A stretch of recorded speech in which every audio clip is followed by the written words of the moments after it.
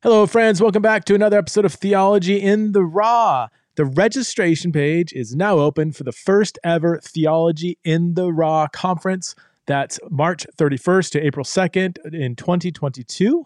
That's going to be in Boise, Idaho at Calvary Chapel, Boise. Or if you can't make it out to Boise, then I encourage you to stream it online, although it's going to be a great in-person experience. We're going to have a huge after party on Friday night where you can hang out with people, get to know the speakers. You can have a chance to ask questions to all of the speakers and different panelists. It's going to be more. I wanted to do a conference that's not your just typical Christian conference, where you got a bunch of speakers giving like 45-minute addresses and then they wander off stage. We're going to have shorter talks. We're going to have panel discussions. I'm going to interview the speakers after they talk. You're going to have a chance for audience Q&A. There's going to be some longer-ish talks, 30, 40 minutes, maybe at max. We're also going to have a lot of shorter talks, 10, 15, 20-minute conversations. And we're going to address hard topics like race, sexuality, gender, critical race theory, hell, transgender identities, climate change, creation care, American politics, and what it means to love your Democratic or Republican neighbor as yourself. Different views will be presented. No question is off limits. No political party is going to be praised. Everyone will be challenged to think. You can't just sit there and passively absorb some kind of echo chamber. You're going to be, I don't care who you are, you're going to be challenged to think.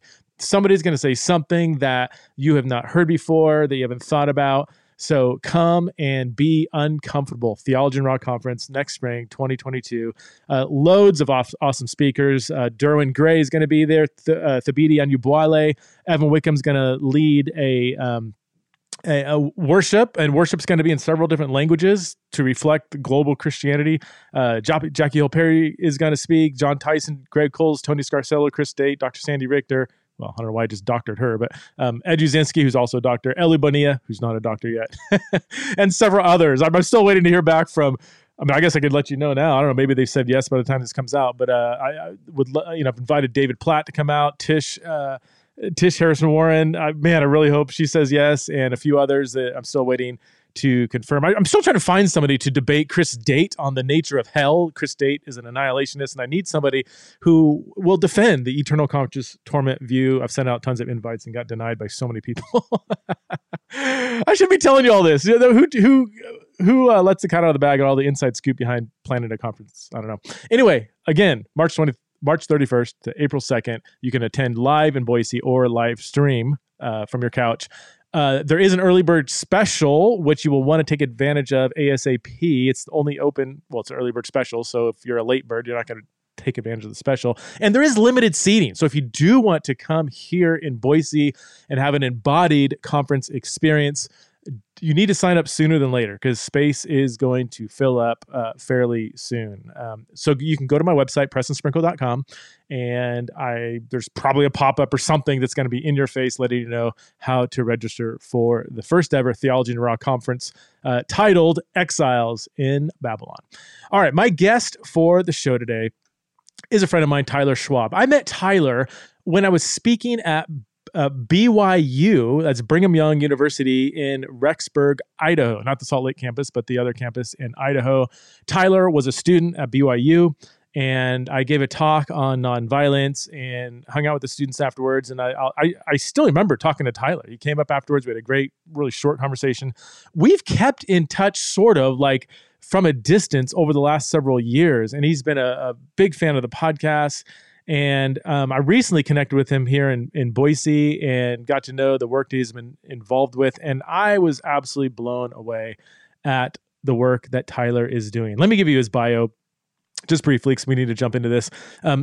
Tyler grew up in Wyoming, and he spent the last decade working on behalf of survivors of human trafficking. He's an expert in quality aftercare services and has testified in the highest offices in Guatemala, Dominican Republic, and Uruguay.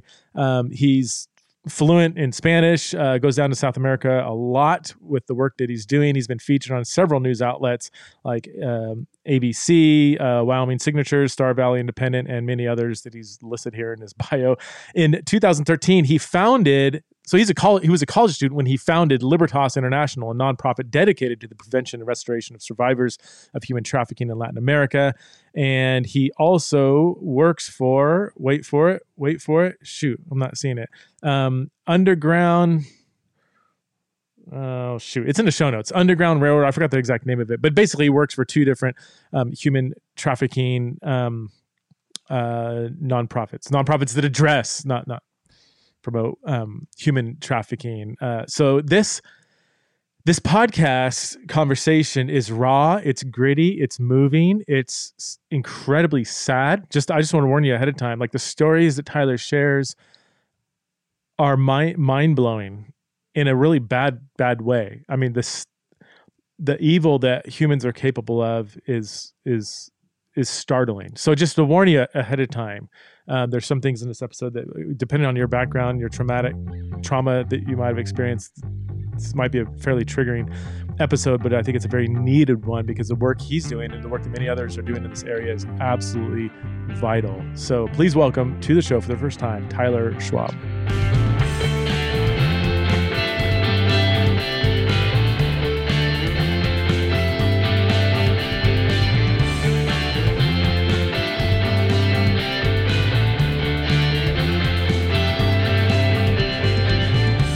Hey friends, welcome back to another episode of Theology in the Raw. I'm here with my friend Tyler Schwab. Tyler, thanks so much for being on the show, man.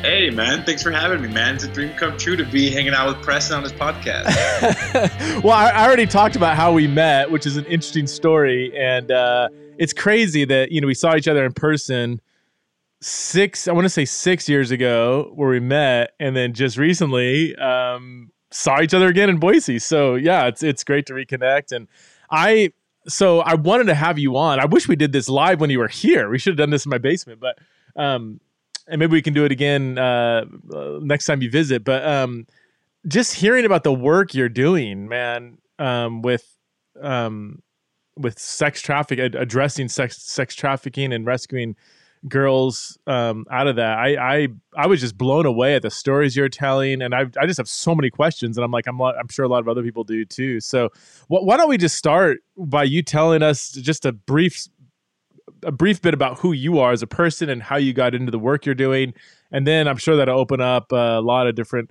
avenues for us to go Yeah, man. So I definitely didn't go like seeking this out, like when it first kind of came on my radar. I lived for a little while in the Dominican Republic. I was a missionary down there, and so that's pretty different to where I grew up. I grew up in Wyoming, and so it's two very different worlds, just those two worlds. And so just kind of being exposed to like poverty and violence against women, violence in general in a place like Dominican Republic. And when I was living there, I noticed, young girls hanging out with like European men, American men that maybe were in like their mid 60s, early 70s, really older guys. And, it was weird, but I didn't think anything of it of like something weird was going on. I just thought it was just a weird country that I wasn't used to. And it wasn't until, I moved back to the States and I saw where I was reading like what trafficking was, kind of learned about it for the first time. And I remember there was a statement that I read somewhere that was like, there's more modern day slaves today, like in 2011 or whenever this was, than there's ever been in the history of the world, like more than there's ever been during the transatlantic slave trade or during the times of Moses, during all these different times that there was more slaves living. In 2011, I think the number back then was like 26 million people in modern day slavery. And they mentioned, the Dominican Republic being a place where there was slavery happening. And so I obviously wanted to learn more about it because I wanted to help. It just touched me so deeply. Some of the stories that this guy was sharing that I'd listened to like on campus of just like the horrific crimes being perpetrated against women and children and men. And so I sold like my mattress, I sold my textbooks. A college kid, like you have like $20 to your name at any given. I was selling like just the most expensive things that I owned just to buy a plane ticket back. And so I went back just, I wasn't going to rescue anybody. I wasn't going to go to heal anybody. I just wanted to learn, I just wanted to get to know like if I wanted to help, I had to do it in a way that was educated. So I went down and I hit the streets and I talked with taxi drivers, motorcycle drivers, anyone that kind of knew like where children essentially were being sold. And I ended up in this brothel, this kind of bar brothel in this place called Boca Chica, Dominican Republic. And I went in there. I'll never forget like the first night I was there because I wasn't like undercover or anything. I was very open about what I was doing. And so I talked to this pimp and just kind of find like the youngest girl there. And I think the youngest girl was around 14 years old. And I was like, that girl over there, I wanna talk to her. I'm not gonna do anything with her. I just want to buy her dinner. And this pimp, like, he totally thought I was a cop. Like, he was very confrontational, very like, well, what are you doing in my club? Like, are you a cop? Are you ICE? Are you like, who are you? And I was just very upfront of just like, I'm just here to get to know her. Like, how much is she worth per hour? And the guy said, I think like $20. And so I gave him 35 for 40 minutes. And money speaks to that kind of person. Like that just changed the whole dynamic. As soon as I gave him more money, like he was totally cool. But I had this girl over here. She came over and we were having dinner and she was just terrified. She was terrified of me. And so I kind of broke the ice with her. I told her I wasn't going to do anything with her. I just wanted to talk to her and find out her journey, find out her story. And so when I told her like I wasn't going to do anything with her, like you should have just seen like just the flood of emotion that came over her face of just relief. And I was curious of why that was. And she was telling me like she opened up with me when she found out that I wasn't expecting anything in return from her. I came to this club 3 nights ago. Like they told me it was a job offer. I came here. They lied to me. They told me I'd be waiting tables. When I got here, they took my cell phone. They took all these different things. And they told me I'd have to be attending these clients. And my first client asked for a sexual act that I'd never experienced before, because she came from a very, very conservative Catholic background. Wow. And so when this client asked for this sex act, she had no idea like what that meant. And so for the next 2 days, she was locked in a room and she was forced to watch like that particular sex act, that sex act being anal sex, on like Pornhub and X videos and all these videos, so that she would know what to anticipate when a client asked for that. And she thought that I was going to be that client. And so when she found out that I wasn't, like she was relieved. And she told me her whole story of she grew up very poor. These people came to her house, offered her a job. She went to this location. And her parents, when this guy came to his club, like thought he was a godsend of just, he's offering my daughter a job and education. She can help our family economically because we're starving. But it wasn't at all like what was promised. And so that was my first night like in country. And for the next month and a half that I was there, like I just would meet girls with that very similar story of girls that had been recruited out of poor families, that have been that came expecting an education, a job, and in turn were trafficked under the threat and wouldn't escape because of the threat of violence. Mm. And I had it in my mind. I was like, this is so terrible. This is so heartbreaking. Just a month and a half of just like hearing these girls' trauma.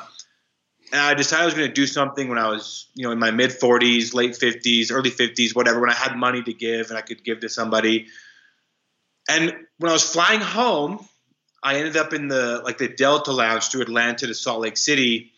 And there's this guy there and he saw my shirt and it was like a Dominican Republic shirt. And he asked me like what I was doing in the Dominican Republic. And I just jokingly, I was like, oh, I was hitting up some clubs. And whatever I said, like, must have just like hit a nerve with him to where he just confided in me. Like he saw me as someone safe. Oh. And he was like, the Dominican Republic is so great. Like I can leave work at 6, be on a plane by 7, be in the Dominican Republic by 9:30, and then have sex with young women and kids all weekend and be back at work by 9 a.m. on Monday. And I was like so shook by that experience of just like, I can't believe like someone like this exists right now, like in 2011.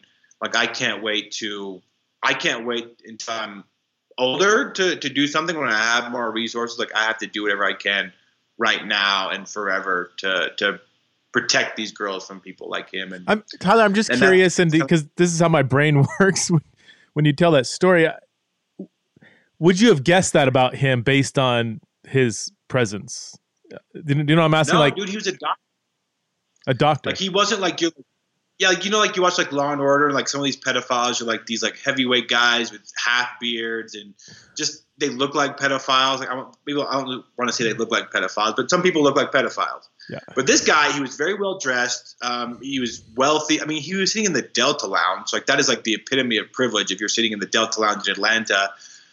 And I would have never suspected that he was like a sex tourist or a pedophile or anything like that. And I think that's what caught me so off guard. He's a doctor. I'm scared to ask what kind of doctor he is, but yeah. Wow. God, all right, sorry. Go keep going. Yeah.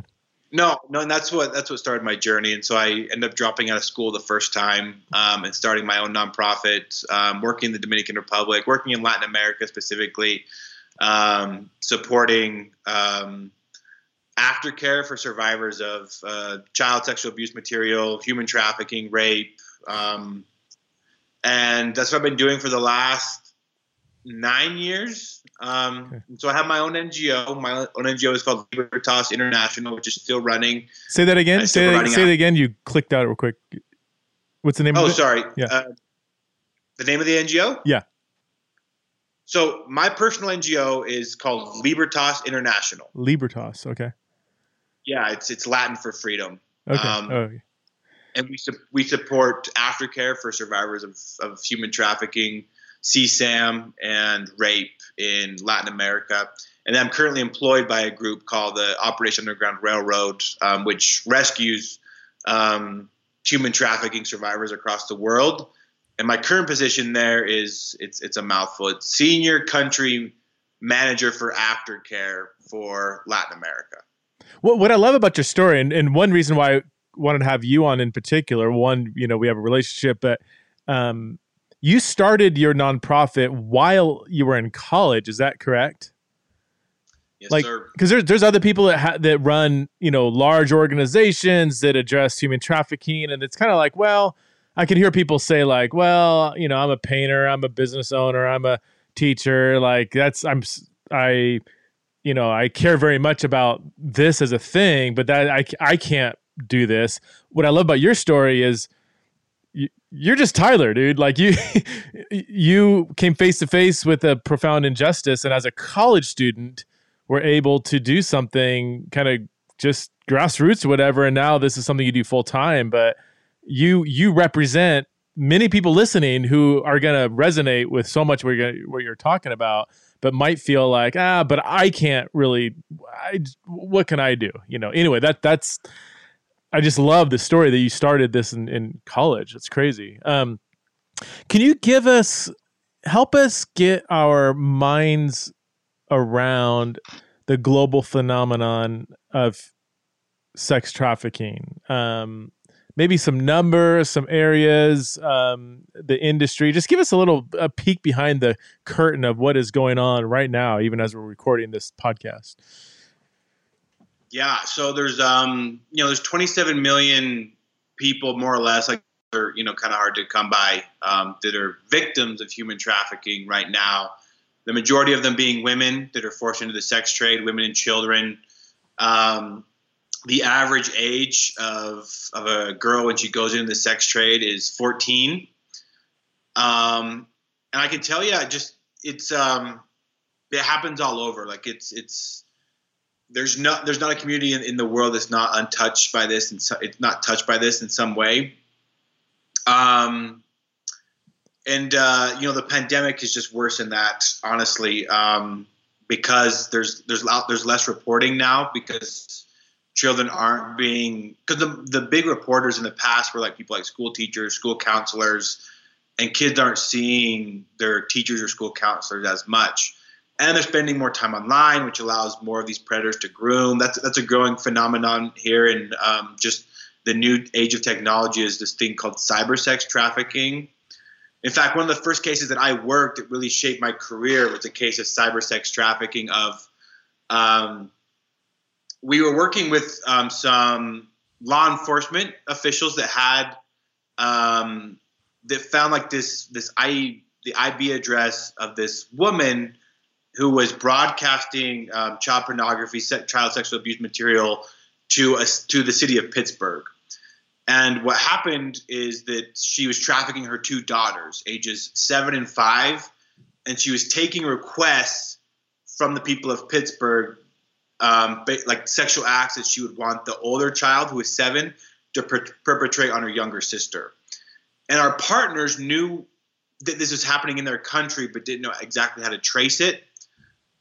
So they allowed us to help with this case and allowed us to bring in some of our experts to help track where this IP address was coming from, allowed me to come in to help provide the aftercare for these girls. And I remember we did the raid, and we arrested the mom. We rescued the 2 little girls, and they were just living in a hellhole. Just a 1-bedroom shack with this just dirty mattress and this camera that was placed right above the mattress. And it was a case that really shaped my career just because it was so dark, and it was the first time I had encountered like a family member that was really trafficking their kid, but also just how easy it was for this woman to traffic her own kids inside of her own home. And so that's what I think there's sometimes a misconception that like you have to be taken to Thailand or Mexico to be trafficked. While like you can be trafficked and still go to school every day, still live with your family, still live with your grandparents. I mean, kids are trafficked every day, and they still go to school. They still go to soccer practice. They still do all these things. And so like knowing the signs of like what to look for can really help us as like a community recognize those kids that are being abused. But there's not a community in the world that's not touched by this in some way. I mean, that's crazy. Unfortunately. What you're describing is crazy. How common is that kind of scenario? Maybe not the specific darkness of that scenario, but how common is it for, let's just say, somebody in the United States to have somebody close to them that is trafficking them, like a child being trafficked, not being kidnapped or whatever, but like it's where this scenario where they're living on the surface of it seems like a normal life. Is that, I mean, 1 in a million, or is it like several 100,000 people? Or, I mean, maybe you don't have specific numbers, but I mean, have you encountered various cases like that? Yeah, I can tell you the number that this company called Polaris puts out. I think it's around 65 to 100,000 kids are trafficked here in the United States. Okay. And I can just speak like from where I live, like here in Salt Lake City. We see a lot of like familiar trafficking where kids are trafficked by their own family, and they still do the everyday life. They go to school and they go to soccer practice, they go to church even, and they can still be trafficked for at night, or they can be trafficked online. We had a case here in Salt Lake of a girl that was she was being trafficked by her clergy leader here, where he had a group of other clergy that were unfortunately involved in something like this, and he had like a spiritual hold on her to where he made her feel as if this was like an elevated step of like of their religious experience. And she was doing, the everyday thing that like a girl growing up here in Salt Lake City would, of going to school, being a cheerleader, doing dance classes. It's just on Sunday, she was being trafficked by her clergy. What kind of clergy? I mean, like a Christian church or some cult, or what? It was an LDS bishop in this specific case. Okay. And so they used like that spiritual manipulation to have her feel that it was an elevated spiritual experience. And it was total grooming, total manipulation. And they're all in jail now, like, thank God. But, they build that relationship of trust and then exploit that relationship of trust, which is just too common. Like that's how traffickers work. They'll never, it's so important to just like know who your kids are talking to. And I don't want to say like trust no one, but like trust but verify, like in some of these cases. Because when you remember the case of like Elizabeth Smart, like way back when she was kidnapped, do you remember that? No. Huh? Okay. So, usually sometimes people think that like traffickers will kidnap kids, and that does happen, but it's not super common. Just because when you kidnap someone, like the Amber Alert goes out, everybody gets a text message, like right. I think it kicks up a lot of dust.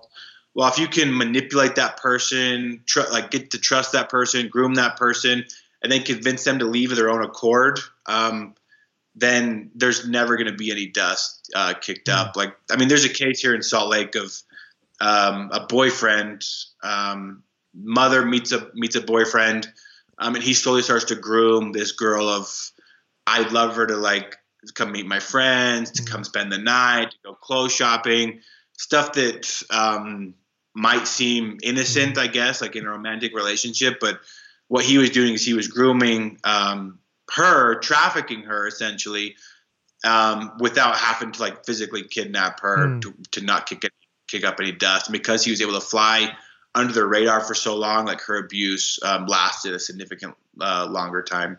So yeah, so that's I've heard this before, that the it's really rare for, like, I mean, I'll just use my daughters as an example. Like, they're walking downtown and a black SUV pulls up and grabs them off the street, throws them in the car, and drives off. Like, that kind of thing is extremely rare, right? Because one, like, if they were like homeless or something, then that might elevate that kind of scenario. But I mean, I'm going to be blowing the whistle, and they want to fly below the radar, right? Like, the last thing they want is more attention. They just want to fly below the radar.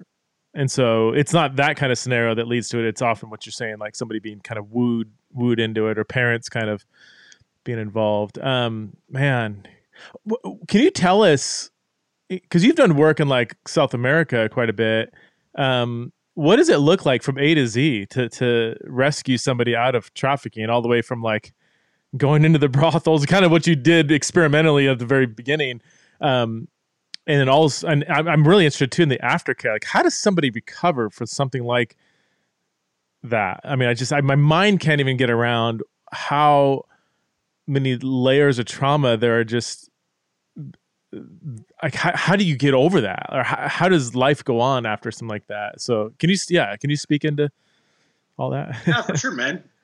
So that's my job. So that's like where I have to like hold on to that hope, is like that is possible. And it is hard. Like, the aftercare is is definitely the hardest part, in my opinion, just because the physically removing somebody from a situation of exploitation is hard, but it's just a one-time event, versus like the aftercare is an ongoing process. I can give you an example of like how our team works. So we had this case. There's a case called Operation Eternal Spring in Medellin, Colombia. And so I can talk about this because the guy's already been sentenced. And it was this American dude. His name was Victor Galarza, and he was trafficking girls to American pedophiles. He was hosting parties, and he was exploiting these girls. And basically, like, he was a guy that found dancers for music videos, and he would use that like position to recruit girls that were in extreme poverty that wanted to be famous into these trafficking rings. But he had a bunch of recruiters. Like, he had a bunch of people that would go out to these communities and find these young girls and convince them to come work for this American pimp, essentially. And so our team, what's unique about our team at Operation Underground Railroad is that we're a bunch of American, former CIA, military, law enforcement. Like, we have a couple of different backgrounds. But what sets us apart is like our white skin. So when we go and we interact with these traffickers, they don't suspect that like we're working with the cops, because we look just like any other American sex tourist. What they don't know is that we've made connections with like the police in the country of Colombia. We've connected with Homeland Security in Colombia, and have been given specific targets on their behalf to go and investigate and verify, gather that intel that maybe a Colombian cop can't. Yeah. So like an example of that is we'll take them, we'll meet these traffickers like in these brothels, and we will buy something that's not water. So like the cops, they can investigate this stuff because there's also a number of Colombian clientele that abuse these girls. But their budget is so thin that when they go undercover, they can't afford to buy like a beer or a Red Bull in a brothel. And who goes to a brothel to buy a Red Bull or buy a water? They just don't do it.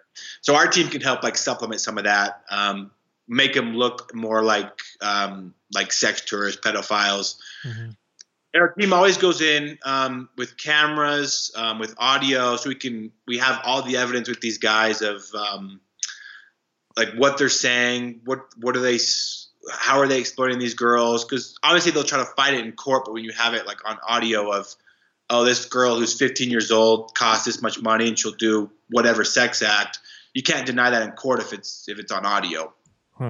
So once all the evidence is gathered to where we can have a successful prosecution, our team goes in with the police and does basically a rescue where we the Colombian police will arrest the pedophiles, arrest the traffickers, and then our team, my team, will go in after the fact with the social workers once the mayhem has already taken place and start working on that aftercare for those survivors. And in this case, you kind of work your way up the hierarchy of needs. Yeah. Where it's like you need food, shelter, and water.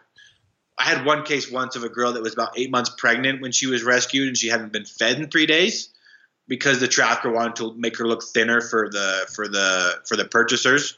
And so in that case, like the first thing I did was buy her like a chicken, with the type of chicken they sell like in a grocery store, like a Smith's, a rotisserie chicken. Gave it to her and she ate the whole thing. And that helped me like build trust with her because that gift was freely given, which is, another thing about like even talking like on a more spiritual level of the gift of grace. Giving something without an expectation of something in return and how much trust that builds. Because these girls, their whole life is unfortunately transactional. And so when someone like me like offers them something without expectation of anything in return, like it really builds like our rapport, my rapport with them, and allows us to kind of work our way up the hierarchy of needs of where we can assist these girls. And so I'll focus on one specific girl in this case. So the rescue happened. She was freed, traffickers arrested, and then our American partners arrested the main trafficker, Victor Galarza, up in New York City. And so so we meet up with this survivor. She needed safe housing, so we got her into safe housing. She was put in a safe house for a number of months. She received some mental health counseling while she was there. She started to work on like the trauma that she had been given or that she had suffered at the hands of these traffickers. And then once she left the home, went back to her family, we could start to evaluate some of her needs that she has in her family. And so one of them was that like this guy, he uploaded her abuse to different porn sites. And so and that was starting to make the rounds in her community of people seeing her like on these like Pornhub or X videos. And what she wanted is to have those videos taken down and to somehow pursue justice against these porn companies. And so through like some various connections that we have, we were able to provide both of those things for her. Okay. That case is very unique where that was one of her needs, but we were able to help meet that need. So real quick. So there is video recordings of not just obviously sex, but her being raped and abused. And that was on Pornhub. I'm not an expert of Pornhub. Is that like even within the porn ethic, is that deemed like illegal or wrong or not really? 'Cause I didn't know that could be posted on even Pornhub. Or is that is that how you got it down? Because they can't do that. Yeah, they can't do that. Okay. So we were able to get it down because it is illegal content. Like she was a minor, she was being raped. But Pornhub specifically, and there's a couple of different groups that are looking to take down Pornhub or hold porn companies like more accountable, because that's a very common threat among teens that maybe send explicit photos. Is that some of these people like hold that over their heads that they're going to post it on Pornhub in order for them to send more videos. And it's called unverified content. And there's like the channels on Pornhub that are like verified, like sex performers, like professionals. And then there's the unverified content, which is like username 1156 can upload whatever video that he wants. And Victor had an account like the latter of like a user 5176 or something like that. It's totally legal. It's child pornography. It's totally legal, but the porn companies didn't verify the video because they get so many views every day that they just didn't bother to verify it.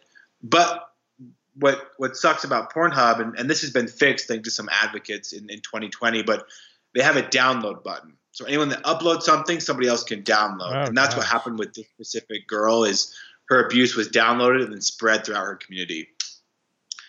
But because it happened, like she has the right now to sue this company. And so she is in a current lawsuit against this company to hold them accountable too for the abuse that she suffered, because she described it once as she was being globally gang raped, because when she saw her video, when it was forwarded to her by a classmate, it had been seen by 500,000 people.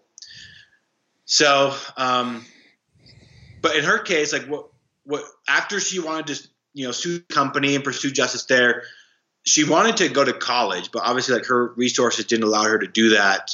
And that's something that we believe in like 100% is education that leads to some kind of employment. And so she's currently in vet school. Like she actually last week just dissected her first eyeball, which I think is totally gross, but she's totally into it because she loves animals, wants to be a vet.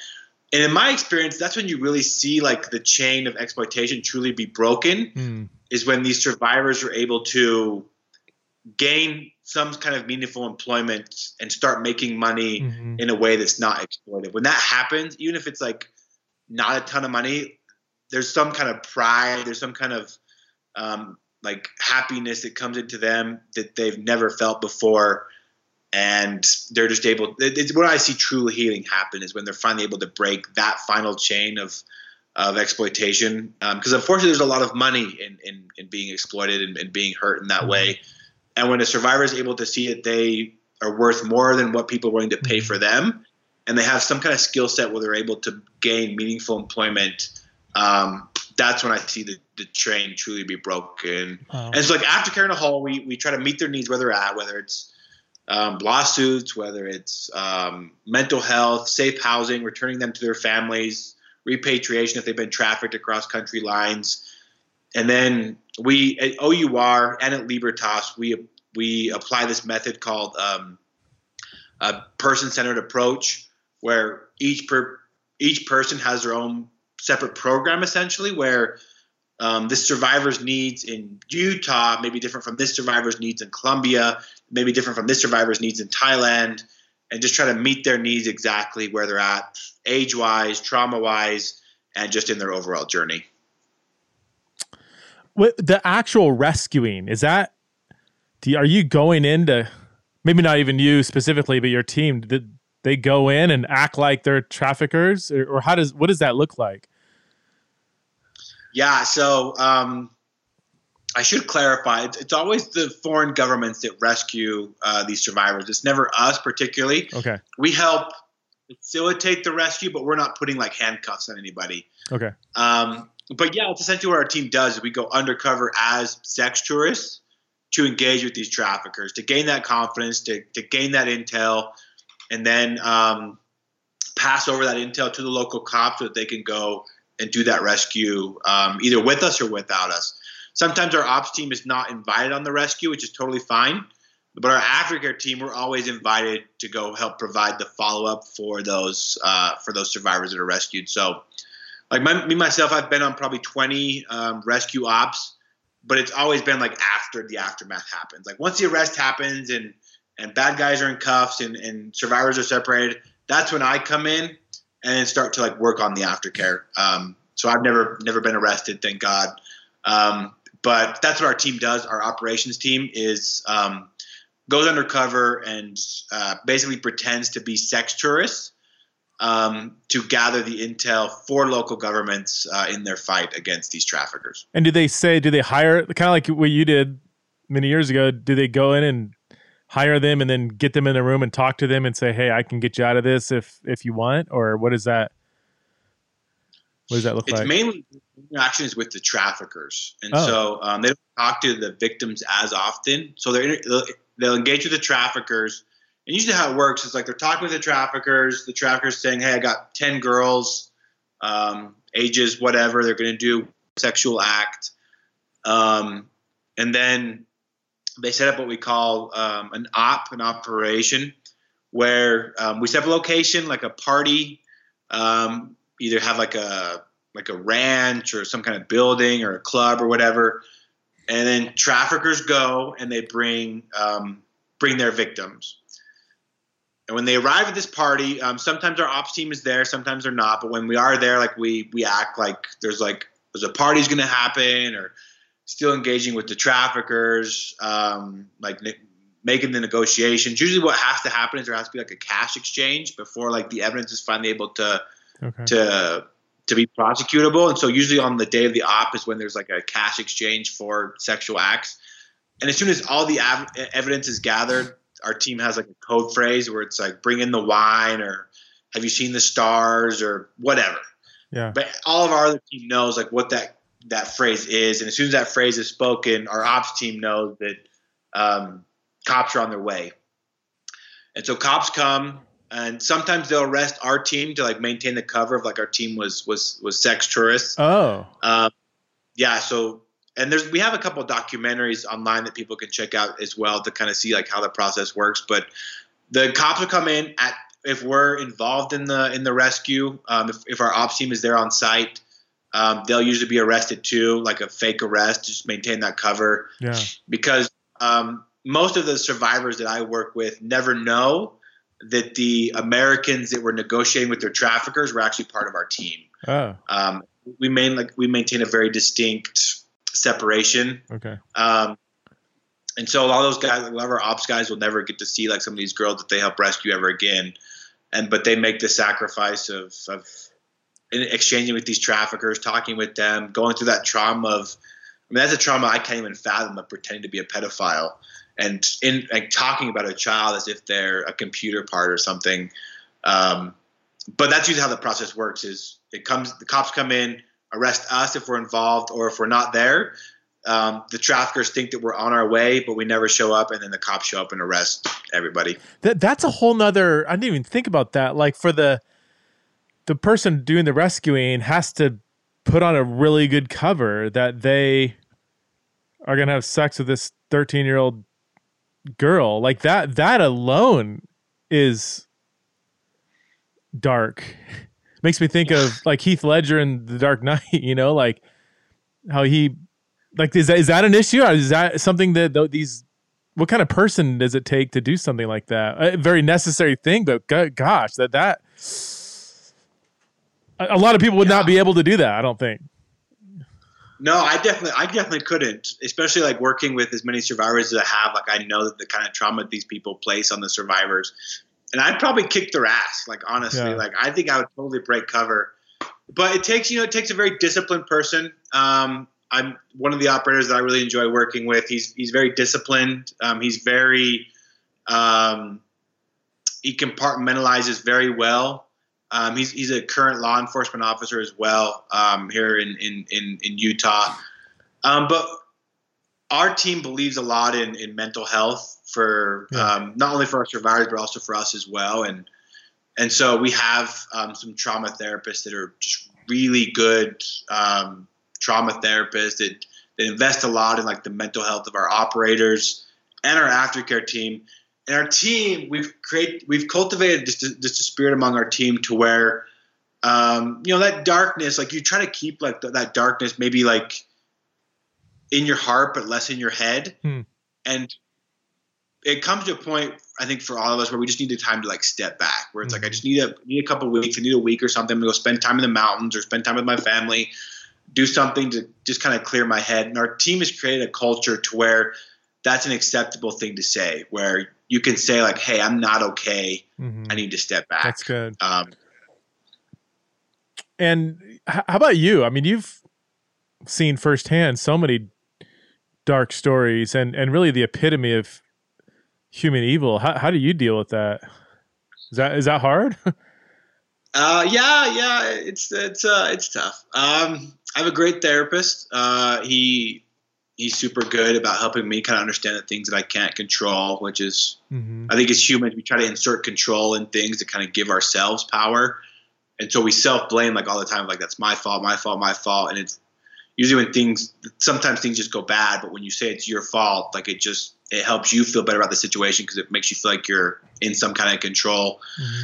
I have my self-care, my mechanisms. I love to go to like rock concerts. I was in Boise last weekend at a rock concert, and it was just such a good release of energy. What kind of like heavy metal? I feel like I'd be a huge like Metallica fan if I was in your line of work. I do love Metallica. It was Beartooth. It was like semi-screamo, which I love semi-screamo. But I work out a lot. Like that's a good avenue for me of exercise.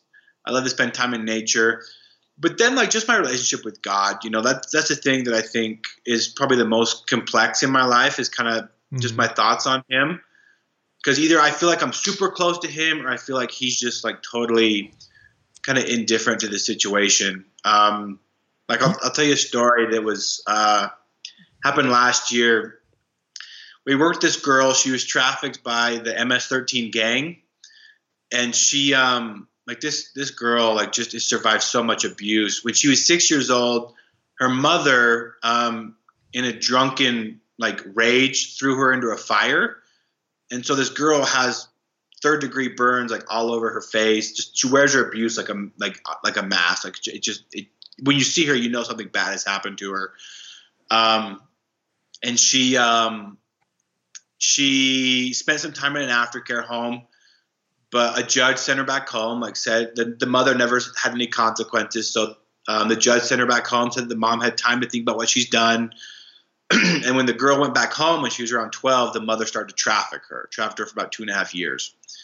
She was rescued from that. She was placed back in an aftercare home. She left again. She was released again. And at this point, we had met her in the aftercare home. So we started to work with her, just got to know her in the aftercare home. And she ended up on the street being trafficked by the MS-13 gang. And so we had been looking for her like all over the capital city of Guatemala. And it's like finding like a needle in a haystack. And at this point in 2020, I think was rough for a lot of us. But this was 2019. 2019, like my relationship with God kind of goes back and forth from either super close to him or I feel super distant. And then this time I was on my way to like kind of get close again.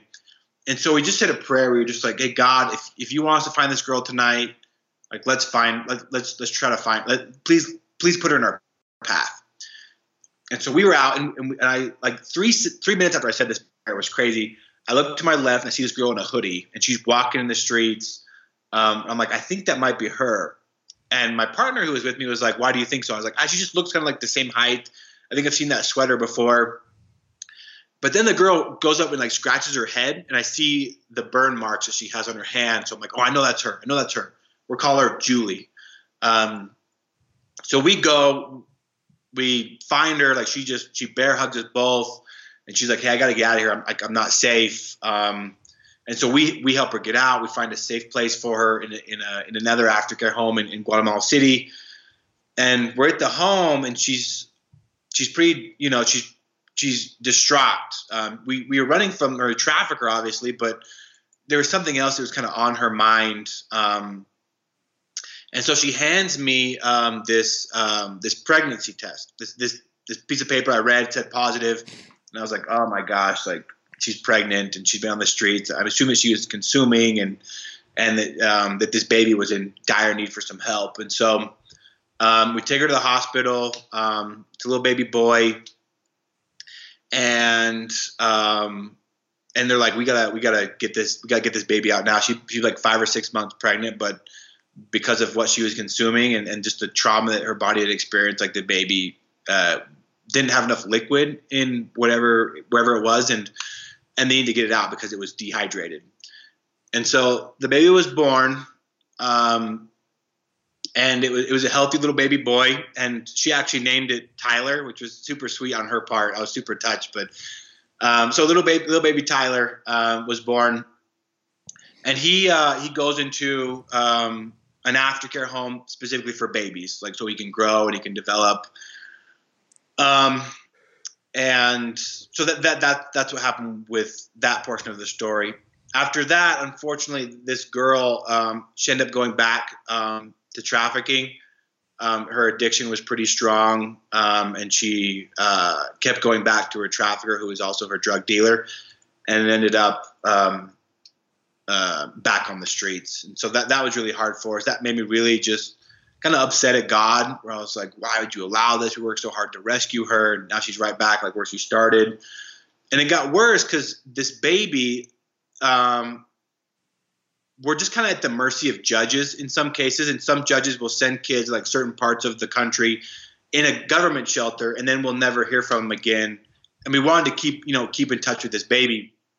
So they sent him to the judge takes him away and sends him back to just kind of into the abyss of the government system where we didn't think we'd ever hear from him again. Little Tyler was his name.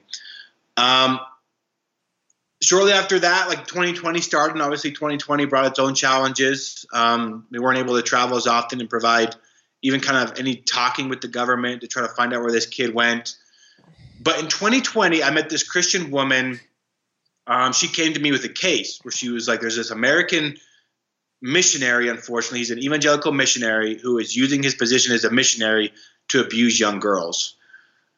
And so me and her worked that case together for the majority of the pandemic, trying to get enough evidence on this American missionary who's in his mid-60s to get him put in jail for what he was doing to these young girls. And that ended up happening, and me and this girl ended up becoming pretty good friends along the way.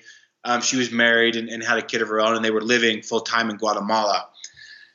And around like December 15th or something, I get a call from her, and she's just sobbing. And I pick up the phone. I'm like, hey, are you good? Like, what's going on? And she was like, well, like, as you know, like, we've been trying to adopt for the last 3 years in Guatemala, and the system's been so hard. It's been such a long process. And she was like, but they just assigned us our 2 kids that we're allowed to adopt, because they're not allowed to pick their kids that they adopt because of some legal rule. If you can't like pick kids, like pick this kid or pick this kid, they just get assigned at random. And so she called me, she's crying. She's like, I just got to assign my 2 kids I'm going to adopt. And I was like, that's great. Like, congratulations. Like, why are you crying? They should be like so happy. And she was like, well, like one of the kids like has your name. And I was like, what? And she was like, yeah, his name is Tyler, whatever his full name was.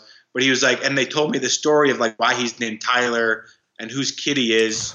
And he's like, and he's going to be my son. And the government assigned him to me. I'm going to adopt him. He's going to be my son. And she was like, she's like, I can't believe this is happening. And I couldn't either, because at the time, like, my relationship with God was very kind of on the rocks again. Like, I hate to say it, but I think it's totally normal of like just the ups and downs of the relationship with God. But 2020 just happened. This girl was just lost in the darkness of addiction and trafficking.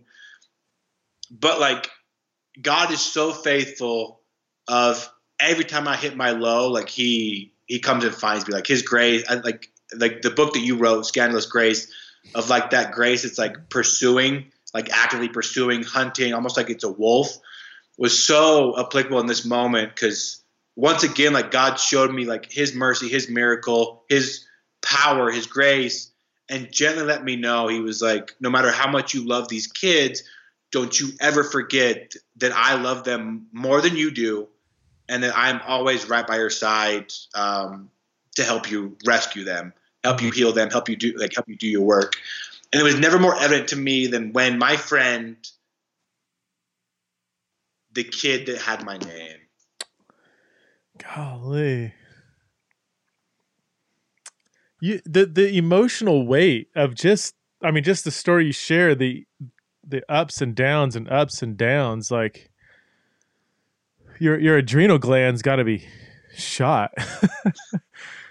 I mean, because the stories of redemption, and you told me other stories when we were hanging out a couple weeks ago, and man, they're so. But even the emotional high of some of those met with the emotional lows of the ones that don't find redemption, and just seeing firsthand the darkness of humanity. That's tough. I'm glad you have a therapist, seriously, and it really takes a certain kind of person. What can anybody listening? I mean, you could be, whether they're Christians or not, religious or atheists, whatever. Like what can people do? What can somebody who isn't going to do what you do for like full time, how can people do something. And is there need for more help? Like, are there an overwhelming number of people who are involved in the kind of work you're doing that, you might say, we got this? Or is it like, oh my gosh, no, we have so many needs, whether it's personnel or financial or whatever? How can people help if they have if their hearts are being kind of tugged during this podcast?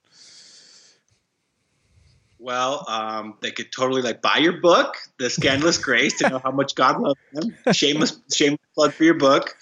That'd be an awesome thing. But what they could do, obviously, we always have financial needs, and so OURrescue.org is the donation site for OUR. Libertas Freedom is for Libertas.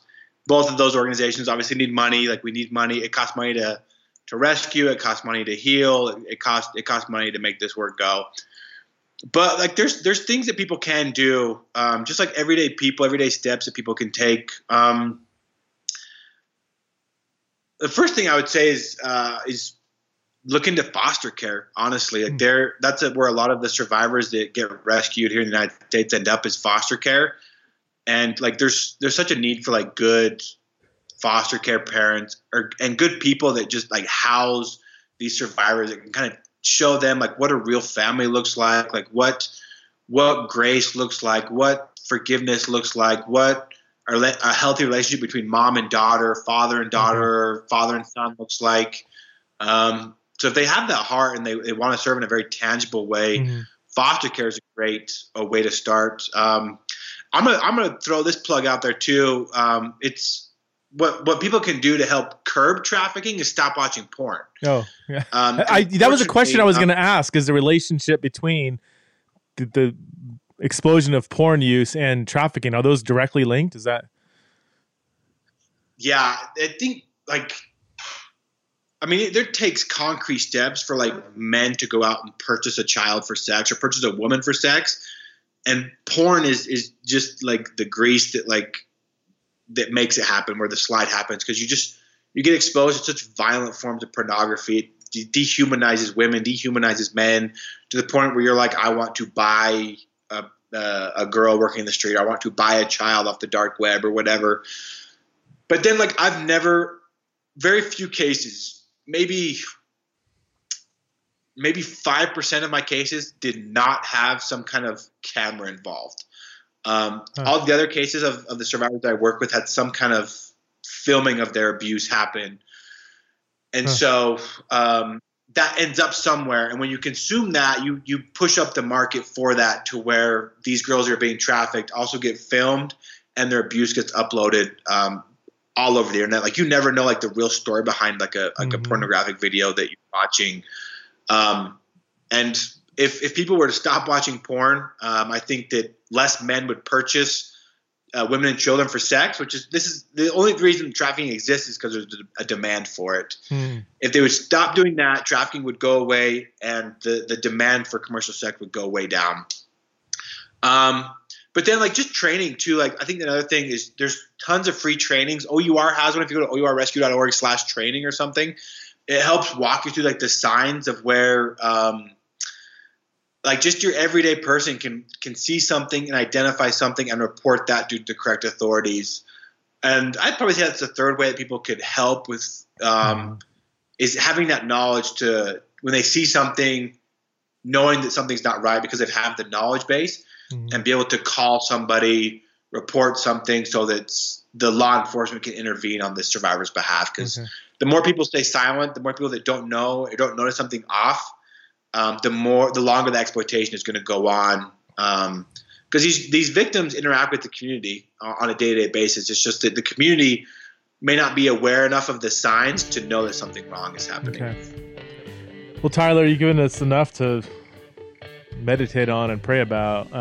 Thank you for the work you do. Seriously, it's incredible. It takes a certain kind of person, and man, I'll put all the info in the show notes that you gave. So if you guys are interested, go check out the show notes, and look forward to seeing you again sometime soon. Yeah. Awesome. All Thanks, right. Preston. Take care.